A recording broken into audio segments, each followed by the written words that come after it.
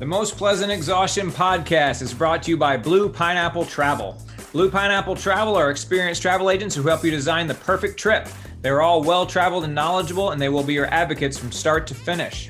The world is a lot different these days, and the agents at Blue Pineapple Travel are ready to help you safely navigate it.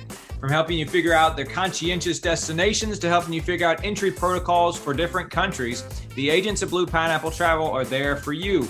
Looking to work abroad for an extended period of time? Looking to attend virtual school from a remote location? These are all things that Blue Pineapple Travel can help you do. Again, their website is bluepineappletravel.com. The Most Pleasant Exhaustion podcast is also brought to you by ITL Coaching and Performance. You can find them at itlcoaching.com.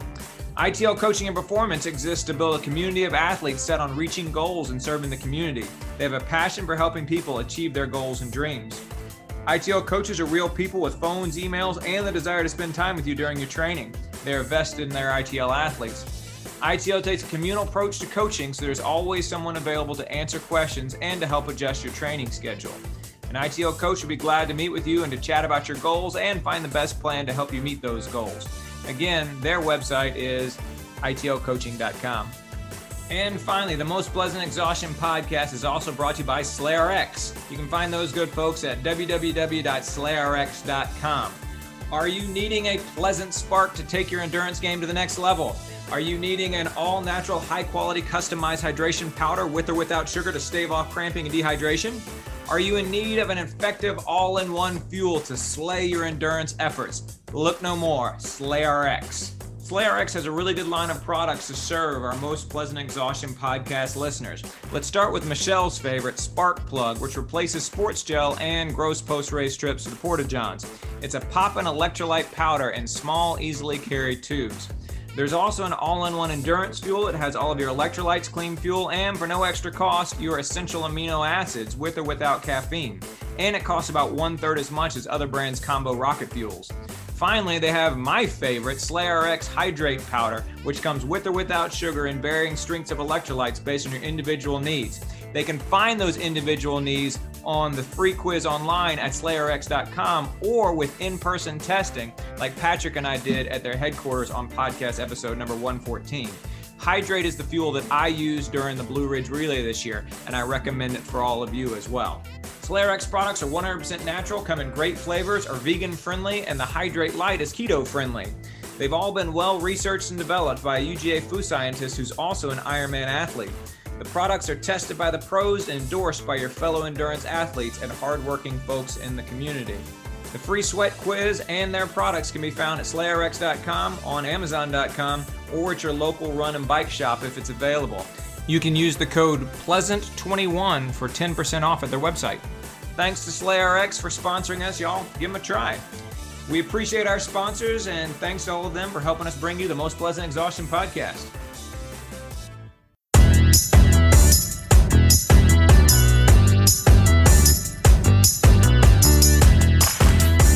Hello, everybody, and welcome back to the Most Pleasant Exhaustion podcast, brought to you by ITL Coaching Performance, Blue Pineapple Travel, and SlayRx. My name is George Darden. I'm an endurance athlete and coach here in Atlanta, Georgia. I'm a father of twin boys. I'm a college professor. And I have the distinct honor of welcoming back to the podcast once again, World Championships qualifier, 70.3 World Championship qualifier, Justin Dugan. Welcome back, man. Hey, thanks for having me, George. I am hoping that you are going to bring the same level of encyclopedic detail to your telling us all about your experience in St. George that you do to our cycling preview every year.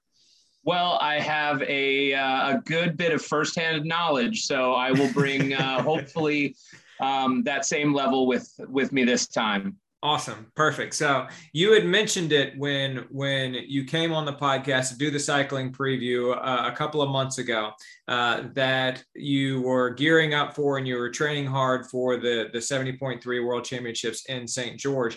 And what was the date on those? That was on September 18th in St. George. Yep. Yeah, September 18th. Very good. And I want to hear all about the race. I know it would have been a hard race, even if it had not been for the weather and other things that I'm excited to hear all about. But I feel like the best way to do is just to go back and start talking about how you came upon this race? I mean, it's not like you just get to sign up for the Ironman 70.3 World Championship. So when did you start thinking about this as being a goal to qualify and ultimately a goal to compete? So this was kind of one of those things that was out there for great athletes, and I never really thought of myself as one of those. I qualified at 70.3 Chattanooga in May. I've done that race every year. I love that race. It feels like a home race where everybody from Atlanta is there. It's kind of the beginning of the season, and it's just kind of a fun get together. I didn't have a bike at the time. I had a road bike. I didn't have a tri bike. So I borrowed my coach's bike. Just in May, you didn't? In May, yeah. Wow. I had a frame hanging on the wall, much like I do now. And I borrowed a bike that I had never ridden before and just kind of went out thinking, I don't want to break my foot like I did last time in Chattanooga. I don't want to, drown in the swim. I just want to go out and have a good time. And as I came running down the chute, I noticed that my time was pretty good. Didn't really think too much of it. And the next morning I got an email congratulating me that I qualified for 70.3 World Championships because in a year that there is not a lot of international travel and not a lot of races happening, they give pretty deep placement, slots. So I think I finished 21st, but that's still within 10% of my age group. And I lucked out and I got a slot for Worlds that way. So cool, man. Very good. So I felt like I was in pretty elite company going, and I thought it was the trip of a lifetime and the opportunity of a lifetime and something I couldn't pass up. Right on. So it's not like you had to think about it really. As soon as you got that email, you're like, well, this was unexpected, but I'm definitely going, right? This is unexpected. I've got to clear this with a few people before I'm going. I know that you probably have some of those conversations as well before you jump into a race. But I had to make sure the kids could get taken care of, had to make sure the wife was on board, and the whole support network had to kind of be in for that one. But once I sold them on the idea and how grand of an opportunity it was, everybody pitched in. So it does take a village to make a triathlete sometimes. For sure. And it's a 5-month gap there, right? Which I think is actually pretty good. So you have enough time to recover just a little bit and start spinning back up. I'm struck by the fact that you said you didn't have a tri bike before, so you borrowed a bike, but then how did you, in your preparation, just early in your preparation, not your training, but you started saying, okay, well, I'm going to 70.3 Worlds. Maybe I should get a bike.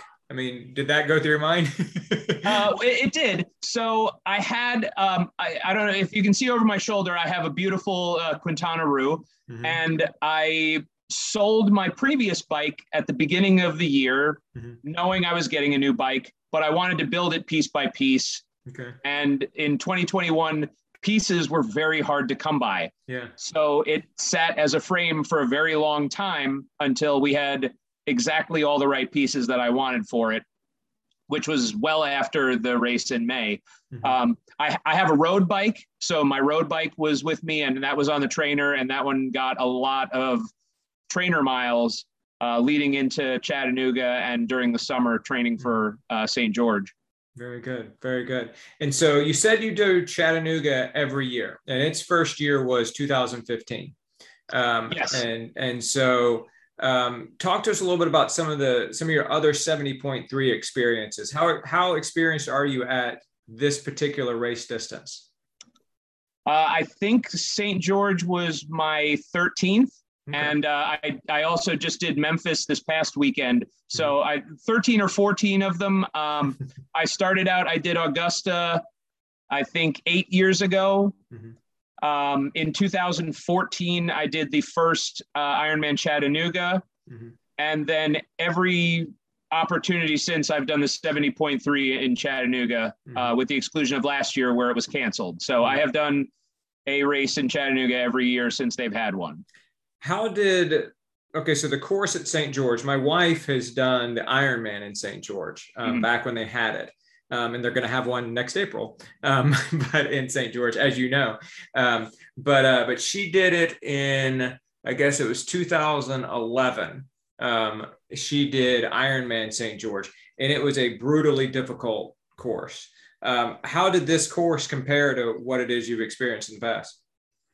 So this course was extremely challenging. You might look at Gustav Eden's time and go, that must have been a piece of cake. That must have been dead flat. It wasn't. It wasn't at all. The swim was probably the most beautiful swim outside of Digby Beach in Kona. The sun was rising over the mountains in this lake that sat below, some plateaus. It was absolutely beautiful. It was picturesque. It was amazing. I went off in the first group after the pros when the weather was beautiful, and it was as beautiful of a day as you could get. That changed. The bike course was very undulating. They had closed highways. The first 35 miles of the bike was amazing. You were riding in valleys. You were riding on closed roads. It was unbelievable. It was the best ride you could be having. Then when there was an out and back, and when you turned around on that out and back, you kind of got a view of where St. George was and what was over St. George. And that was black clouds and lightning. And I kind of thought to myself, I hope that's not the direction I'm going, but I think it is. And if it is the way I'm going, that doesn't look very good. So on top of what was starting out to be a fairly quick bike course, because there was some ups, but there were plenty of downs and there was plenty of speed. And, I thought this is going to be a fun course, because if there's only one hill, you just go up and then you come right back down into transition two. But then the weather started to change, and headed back towards St. George and headed towards Snow Canyon, the wind got out of control. And then the skies opened up, and then there was hail, and climbing a mountain with very high wind gusts and hail and rain really changes how you feel about riding a bike. And then coming down that mountain, I was gonna say coming down was probably even worse. Yeah. You have to make some life change, some life decisions when you're doing that. And you think,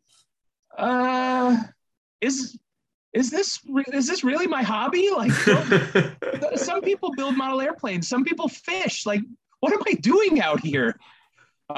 So that made the bike course a lot more challenging.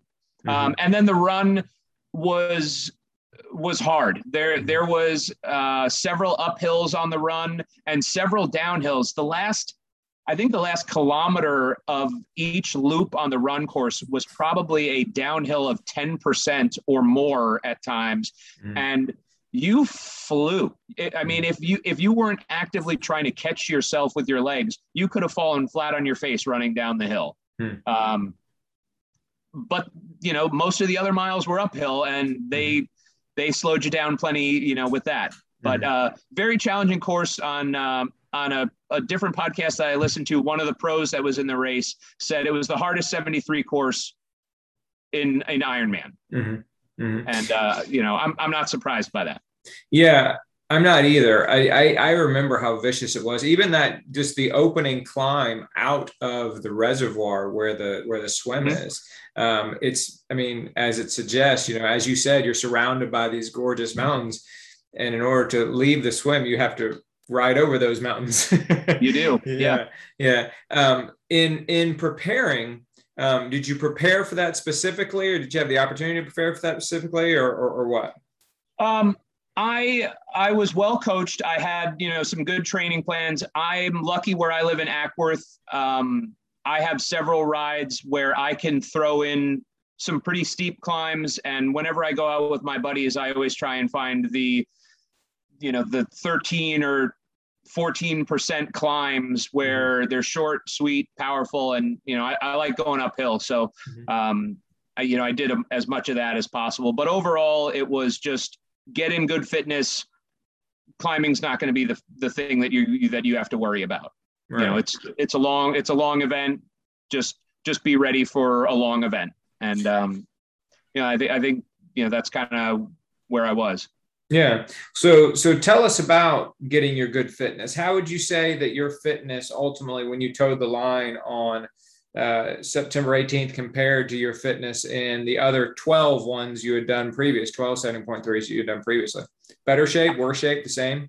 I think I was in better shape. I was a lot more focused. I spent almost a similar amount of time training for this one as I would have for a full Ironman. I was in the pool several mornings. I was running in the morning before work. I was on the bike before work in the mornings. I was putting in 4-hour plus trainer rides. I was training outside, plenty running, doing hill repeats.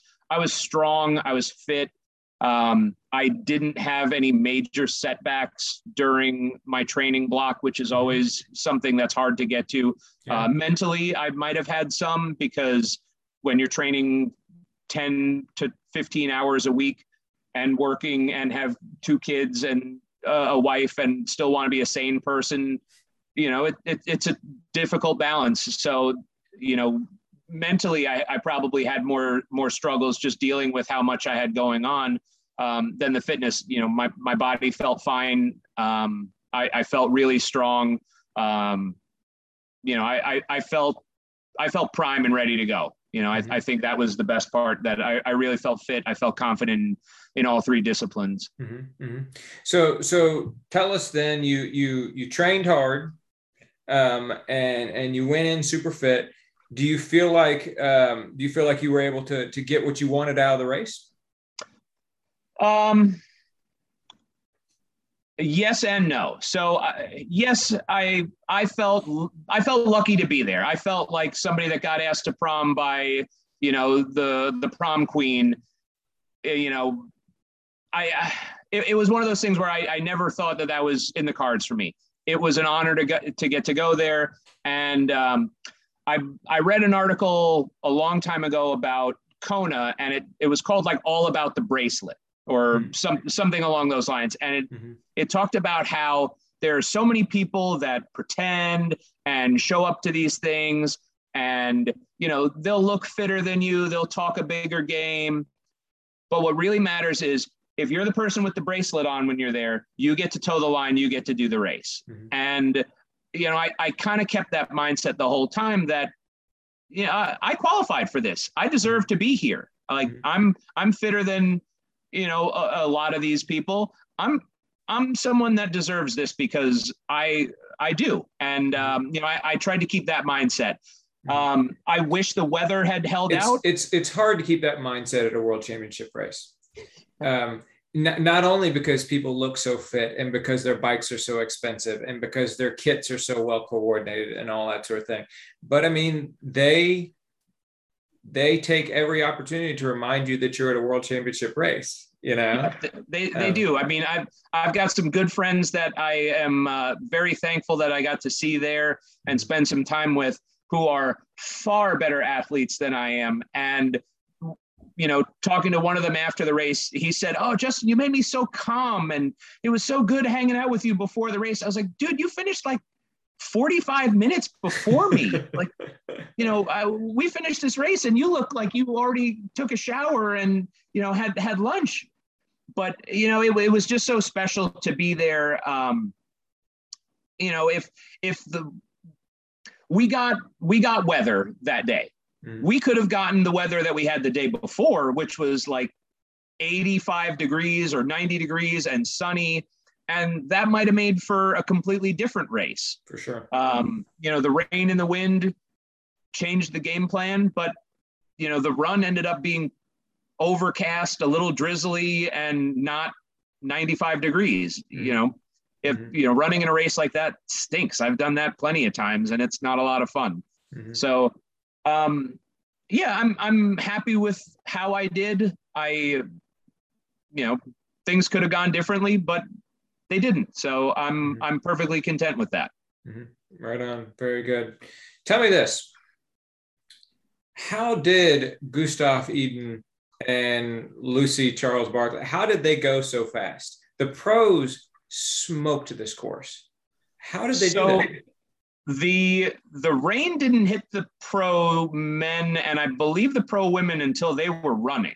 Okay. I think they may have gotten a little bit of wind on the bike, but from what I've heard, Gustav Iden rode his bike, he put on a masterclass. And from what I hear, he put on the last 45 minutes, he went at 110%. Lucy Charles had, the best day, and she really showed everybody, how classy she is as an athlete. Mm-hmm. It was unbelievable. I saw some of them running, and it looked like they weren't running up hills. Mm-hmm. It looked like they didn't have to climb, a mountain mm-hmm. in part of the race. Coming down the mountain, some of those guys were, Sam Long was doing a super tuck and probably going over 50 miles an hour down that mountain. I mean, the fact that they were going so fast on the bike is astounding. And the run times are shocking as well because of, the uphills. And, I guess they made it all up on the downhill. They're probably running, 3-minute kilometers, down the hill, just flying. They're professionals and they proved it. They showed, the normals why they are the professional. Yeah, and don't get me wrong, I'm not trying to take anything away from your performance by any stretch, but I was so blown away by how fast they were, because I know how difficult that course is, even without all the weather and everything else like that. Just having been out there with my wife when she did it back in 2011, like I was saying. But I think a lot of it has also to do with the fact that, like we've talked about with track athletes, this is a chance they had to race. And so, mm-hmm. They throw all their eggs in this basket and they throw caution to the wind and they get as fit as they possibly can, and turned out to be the right decision given the fact that they're not going to be having Kona next month in Hawaii or this month in Hawaii, and so it makes sense. And I think it was probably a good decision for them to lay it all on the line, both training wise and racing wise. But I was super impressed with that. Did you get to hobnob with any of the pros? Sadly, I didn't. I didn't see any in the days before. I guess they were all hidden away, getting their final preparations. And after the fact, they were probably all back at their respective hotels, homestays, Airbnbs and whatnot. Mm-hmm. But I thought that St. George is a really good place for a race like this. This was, I believe, the largest Ironman to date, the single day Ironman to date, because they combined the 2 days into one. And there was, I believe, like almost or over 4,000 athletes. And the city really handled it well. I mean, the swim is far away from the downtown area, but downtown, they had the transition areas taking over the main streets. They had bikes all the way down a street. I mean, I looked down the street and I was like, oh, I wonder where my bike is when I was going to pick it up. And the bikes went the whole street. And I was walking towards the end of the street, still didn't find my bike. It turned and went down a whole nother street. And I was just like, if they're going to take over a city, this is great. I mean, that big statue that they have with the MDOT in the middle of a roundabout in downtown, my wife asked if that travels around every year. And I was like, no, they built that here. Like, this place actually has that. And, it was real, they painted MDOTs in the bike lanes downtown. It's no wonder that Ironman keeps going back to them for, full distance, half distance, for world championships. I think it's a great place for a big race like that, kind of in the middle of nowhere of the United States. I mean, we stayed a bit outside and we drove through the mountains and the valleys to get there, and there's nothing. There's nothing really around there. So it's a perfect place for putting on a big show like this. You have Zion National Park, you have Las Vegas. So like the great natural wonder and the less great man-made wonder. Well, we did fly in and out of Vegas and stayed there one night. My wife wanted to have dinner at a certain restaurant, and we kind of wanted to have a little bit of a vacation beforehand. And I joked that we were going to an Ironman and staying in a city that has escalators on the sidewalks outside. So the people don't have to walk up and down stairs to get across the street. But, it is what it is. Caters to a different crowd. So for sure. Very good. So you mentioned getting super fit, and you mentioned though that you didn't do specific hill training, that you just always kind of generally find the hills. Did you train more for this one? I have two questions about kind of your prep, two more questions about your preparation. Did you kind of train more for this one, or tell me how your training was different this time around? There was a lot of bike work. I spent a lot of hours riding the bike because with any Ironman, whether it's a half, whether it's a full, you want to treat it like it's a run that you're tired for. If you think about it that way, you want to be able to swim and have it not really affect your bike. And you want to be able to bike to have it not really affect your run. The bike should be where you're comfortable, confident, eating, fueling for having a good run. So the more you bike, the more you swim, the easier that becomes. So I was spending a lot of hours on the bike.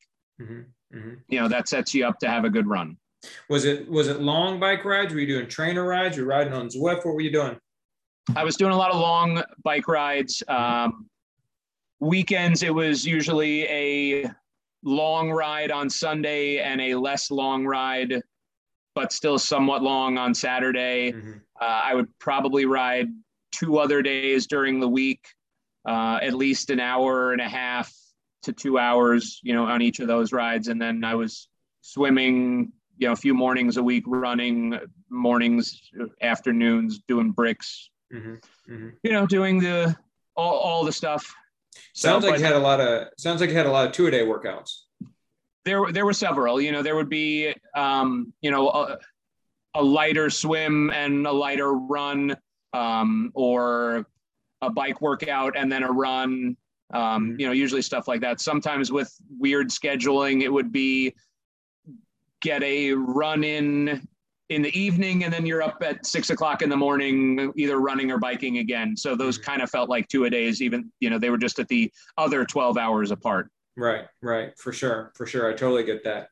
And then given not only your sort of detail orientedness, but also the fact, you said you were going to build your own bike, and you ultimately did. Given the fact that you're tech savvy, what are some of the things that you did that were different about this race to prepare you for this race? And maybe this is a good chance for you to plug your sponsor SlayRx and our sponsor SlayRx. Well, I did spend quite a bit buying lots and lots of SlayRx. You always want to train with the stuff you're going to use, and I knew I was going to be using them. I can't say enough good things about those guys. I drink a ton of the 6X Hydrate. I like the tropical fruit flavor. I have told them countless times how good that flavor is. Tastes like you're drinking juice.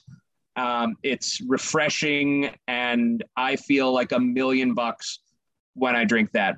I had a plan of how I wanted to alternate that with the diesel, because I don't like to drink too much diesel before the race. I like to drink the hydrate before the race. I like my first bottle on the bike to be diesel, so I can get some calories, so I can get some caffeine. And then I do a hydrate, then a diesel. So I was always trying to practice, start with one, go to the other in the training. And I went through tons of it. It's easy enough to drink. It doesn't give you any upset stomach problems. It doesn't slosh around. It's the best. I've been ever since they mentioned to me that they were coming up with an idea to make this product, and they wanted me to test a couple of the flavors. I've been on board. It's the best. Very good. And I, doing Memphis this past weekend, both of my buddies that I raced with were using it, and one of them had his best 70.3. So, cool. It's not just something I'm, lying about because they tell me to. No, it works. No. You're not just blowing smoke because they gave you a T-shirt. That's right. Yeah. So what else? What were some other things that did you like when it comes to your bike, or when it comes to some of your other gear? Did you tweak any of those things, or did you kind of go with what was tried and true? A lot of it was tried and true. I alternated between trainers and carbon race shoes. I don't have a shoe collection like you guys do. I have. That's probably a good thing, Justin. It's okay. But I like the Hoka Carbon X2. That's my race shoe. It's done me well. And I got the Hoka Mach 4 this year. I watched a lot of videos about it. A lot of people raved and said, if I had one shoe that I could run in, this one kind of does it all. And it has about the same footprint as the Carbon X2. So I figured if I'm going to be training in a shoe a lot, I want it to look and feel and perform similar to the one that I'm going to race in. So I did that. Doing all my training on a road bike was interesting. And then getting my time trial bike a month and a half, maybe if that, maybe a month before the race was interesting, because then I had to figure out, is this comfortable? Is this going to do exactly what I want? And luckily it was. My new bike was amazing. Being tech savvy is one thing, but I am not so much when it comes to bicycles. I know what I like and I know how to make them go fast. Okay. I'm not good at working on them. And I have a very good relationship with a bike shop, and Curtis at Canon takes very good care to do all the things that I need done. And he built an amazing bike for me. So, cool. Very good. And it worked out amazingly. It was just a matter of getting SRAM Axis 1x time trial parts in a pandemic, which apparently were difficult. Yeah. But you got them eventually.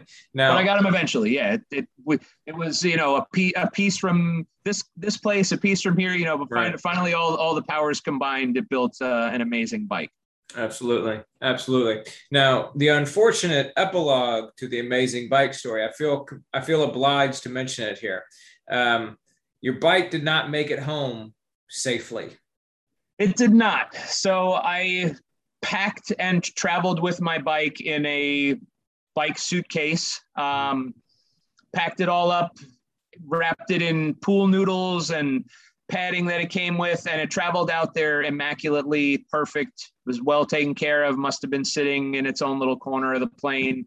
Put it back together. The people at Quintana Roo were at St. George, and they tightened a couple of bolts for me, and it was perfect. Packaged it back up to bring home the same way. It was padded immaculately. I bought 2 rolls of bubble wrap.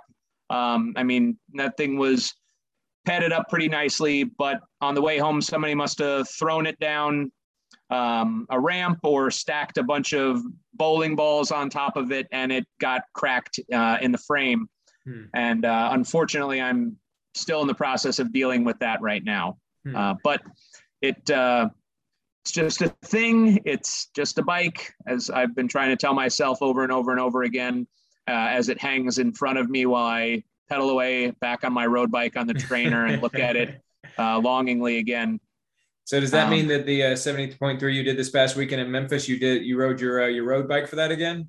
Well, that would have been smart, George. But again, I borrowed another bike because I have a lot of friends who are close in size to me. I'm not going to criticize your borrowing a bike, friend. Yeah. But sadly, I got a flat on this bike during the race. And again, I dealt with more rain. In Memphis, it seemed to rain from the day before, and it's probably still raining there, but it rained the entire race. I got a flat tire and realized that the wheel that it was on did not have a quick release. And I did not have the Allen wrench to take the wheel off of the bike. So you'll laugh at this. I was at mile 46 and I looked at the clock and I thought, well, I could walk. I could probably make it in cutoff if I walked. So after standing around for about 10 minutes, I decided, screw it. Nobody's got a wrench for me. I'll just walk it in and started walking. Walk it in 10 miles? Yeah, I was going to walk 10 miles to T2 because I thought I still have just enough time to make cutoff and do the run. Okay. Luckily, there was you took your shoes off, I presume. You were walking barefooted? At this point, I still had them on. Okay. I have some good Wahoo prototype cleats that were in good shape, a little softer, a little aerodynamic, and they made for a good rocker. Probably if I had gotten really into the run, I probably would have taken them off. But I got down the road a little bit, and there was a police officer at an intersection, and I was thrilled. And I asked him, I was like, "Do you have Allen wrenches?" And he was like, "Nope, I don't." And I was like, "Well, do you have a radio? Can you call somebody?" And he called mechanical support for me and got somebody on the way to them.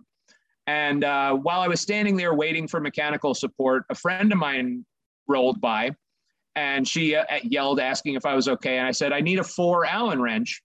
And she reached back, grabbed her spare kit, and threw it over her shoulder. Oh, cool. And whether that disqualifies her, whether it disqualifies me, whatever. It doesn't actually. If you're in the if you're helping people inside the race, it doesn't. That's within the rules.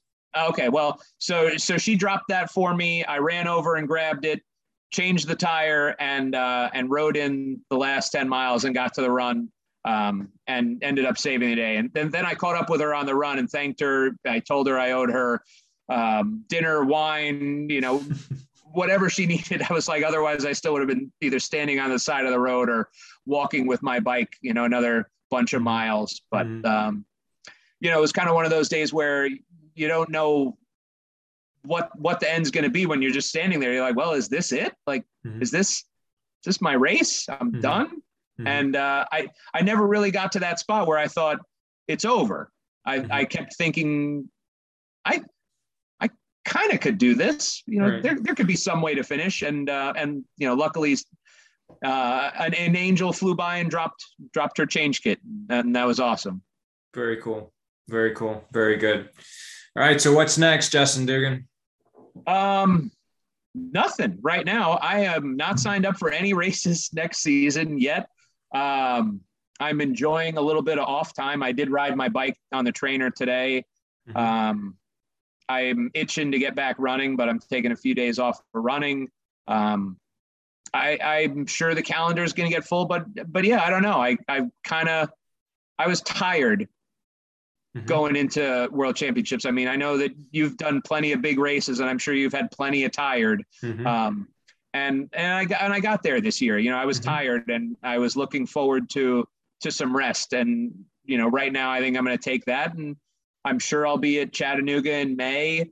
And I'm not sure what else. I think I'd like to do a full, but I think that's the crazy side of me that wants to do a full Ironman next year. But yeah, I'm not sure. My buddy wants me to get back and do a 50K, but I got hurt doing that last year, so I'm probably not gonna, go running through the woods and bust an ankle again. So, but yeah, I think there's going to be plenty. I'm just not sure what it is yet. Cool, man. I think it's going to be plenty of ice cream with kids, or some eggnogs that are going to be coming my way pretty soon. And then I'll have to, dust the cobwebs off of things and get my act together again soon. There you go. Perfect. Very good. Very good. Well, I mean, like you said, the very first thing you had to do when you got that email is you had to get the other people on board. You had to kind of get your team aligned, right? Yep. And so part of recovering is spending more time with that community again, with that team again, with your family again, kind of letting that recover. So yeah, sort of paying them back for having spent so much time supporting you and enabling you to train the way that you did for this big race. Very good. Definitely. You think you might want to try and qualify for World Championship again? It's crossed my mind, and the one that seems like it would be best would be the one that's back in St. George next year, because it's doable. I think that the big selling point this past year was that it was here. I told my wife that the previous year it was in France. It's been in New Zealand. It's been in South Africa. It's kind of been out of the question. And this one was a 3.5 hour flight away. I never thought of it because I never really thought that it was possible in a lot of aspects. And then this one presented itself as a great opportunity. And if there's one close by again, and I happen to qualify, I would love to. I wouldn't say I was sad that I didn't qualify for the one in Chattanooga when it was here. I had a lot of friends that did that one, and I got to volunteer. I was part of the water safety crew during that race, and I got to be there and see it from a different way. So even if I don't qualify for one and it's close by, I'm going to try and be part of it. Ironmans are fun. 70.3s are fantastic. I do it for a hobby. I do it for fun. This one was just kind of icing on the cake. The fact that I got to go and be part of a world championship, it was amazing. Very cool. Very cool. And you're wearing the t-shirt. Yeah, I am. They almost give these things away when you get there. They certainly don't. But you can't get out of there without having something that has the brand logo on it. Absolutely. Very good. Justin Dugan, congratulations on training. Congratulations on qualifying. Congratulations on successfully completing the Ironman 70.3 World Championship in St. George on September 18th, man. Thank you so much. We're proud of you. We're proud to say we know you. And thanks for coming on the podcast and telling us all about it. My pleasure. Thank you.